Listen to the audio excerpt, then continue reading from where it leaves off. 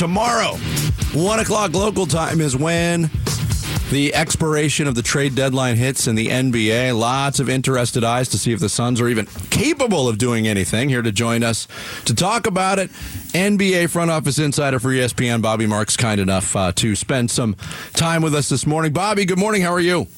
I'm good, guys. How you doing? Good. There's a lot of people with hand-wringing going on in Phoenix right now about this Miles Bridges possibility. I know the latest reporting coming out on this is that the Hornets are trying to hold out for a first-round pick. How do you size up the Suns' possibilities of making this trade happen, knowing that, or is any team going to be willing to give up a first-round pick in this process for Miles Bridges?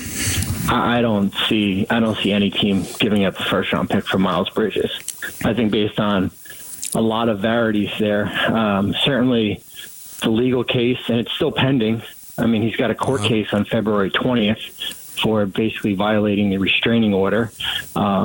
His history, from Phoenix's perspective, he'd be a 3-month rental. And I think certainly the PR backlash that you'll get, I mean, if you're the Suns and you're interested in doing a Bridges deal, you're going to have to be pretty out front of this as far as when you welcome him to the organization, as far as what message you want to send to your fans and the people that buy tickets here. So I would say it's highly unlikely a team is going to be willing to give up a first-round pick for Miles Bridges. I think certainly multiple seconds or 2 or 3 seconds here, or maybe Charlotte keeps him here. But yeah, I mean, listen, you split it down 2 ways. There's the basketball part where you get him from a basketball perspective. Yeah, he can definitely help you. But then there's is it worth it for the 3 months that you're with everything else that comes with it. And it's also a case, too, where, they've got enough, it seems they have enough offensive punch and trying to create shots for a guy who wants to shoot the basketball. I don't even know if that is the best fit when you look at the Phoenix Suns that have needs at apparent needs at point guard and rim protector. Your thoughts on what kind of fit he would be in relation to what they seem to lack? Yeah, they're not lacking offense. No. I would if I was Phoenix, I would, guys like Royce O'Neal would be. I would rather go after Royce O'Neal than Miles Bridges. I mean, that's just for me, and I think with O'Neal, then you can hurt his bird rights, the ability to resign him, big wing that can defend, make shots here.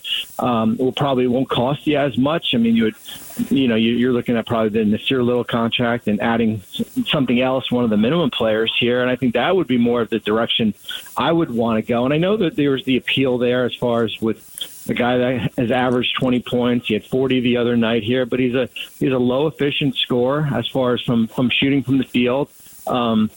And as I said, he's a 3-month rental because you will not have the ability to re-sign him based on he loses his bird rights. Yeah. Bobby Marks, NBA front office insider from ESPN, our guest here on the Arizona Sports Line.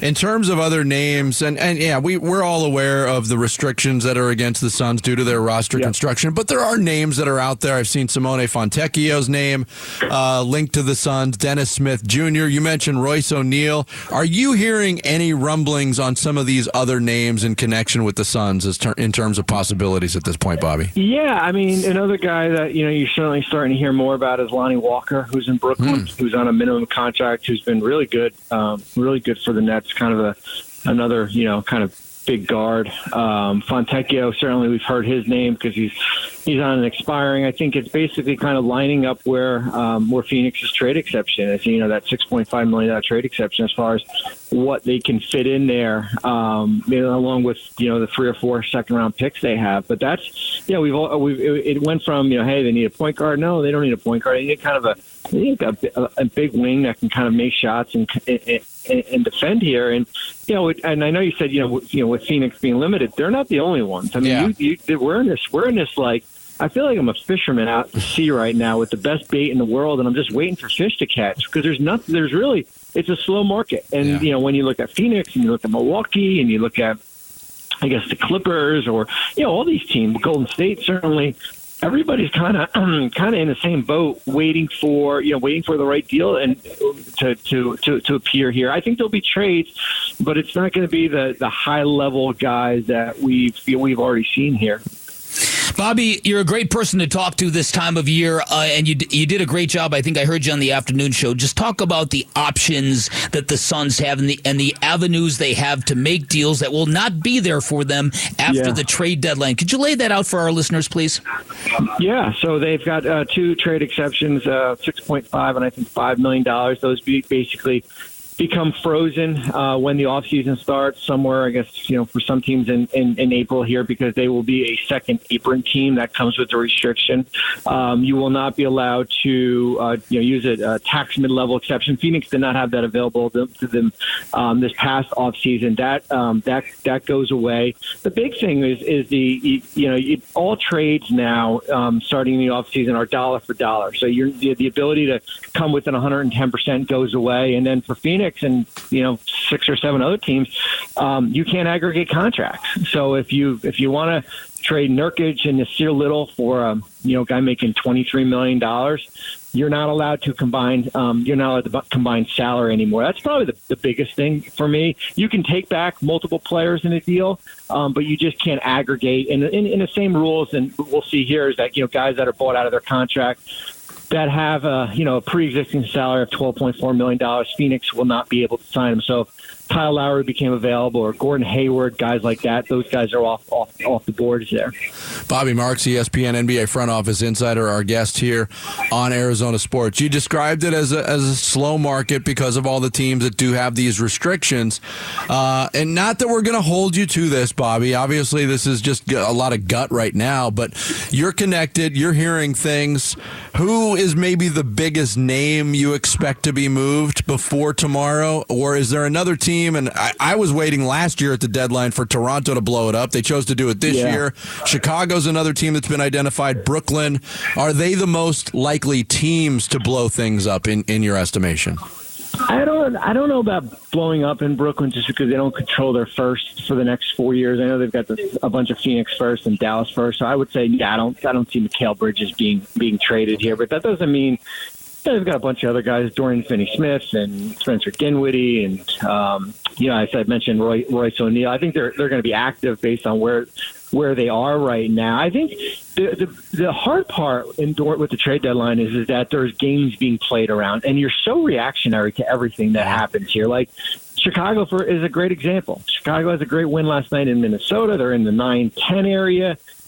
But at the end of the day, you should be looking for suitors for DeMar DeRozan, who's in the last year of his contract, or Andre Drummond here. But you've got the Levine injury, and you're holding on for one of these final play-in spots here. But I think Atlanta's another team. DeJounte Murray. But they played better basketball. But what's the ceiling for that roster? They're still below 500 team, and they're still in that 9 to 10 hole. When you take a look at the Suns, there are some nights, and look, the Big Three's been together now for a stretch, I believe, since December 29th, and that's a good sign for Suns fans. There are nights when the team looks terrific. There are other nights when you look at them and you go, I don't know if that team can survive a playoff series against a good defensive team. From all your experience, and there's plenty of experience you can draw from, how close do the Suns look to being a championship-caliber basketball team to you?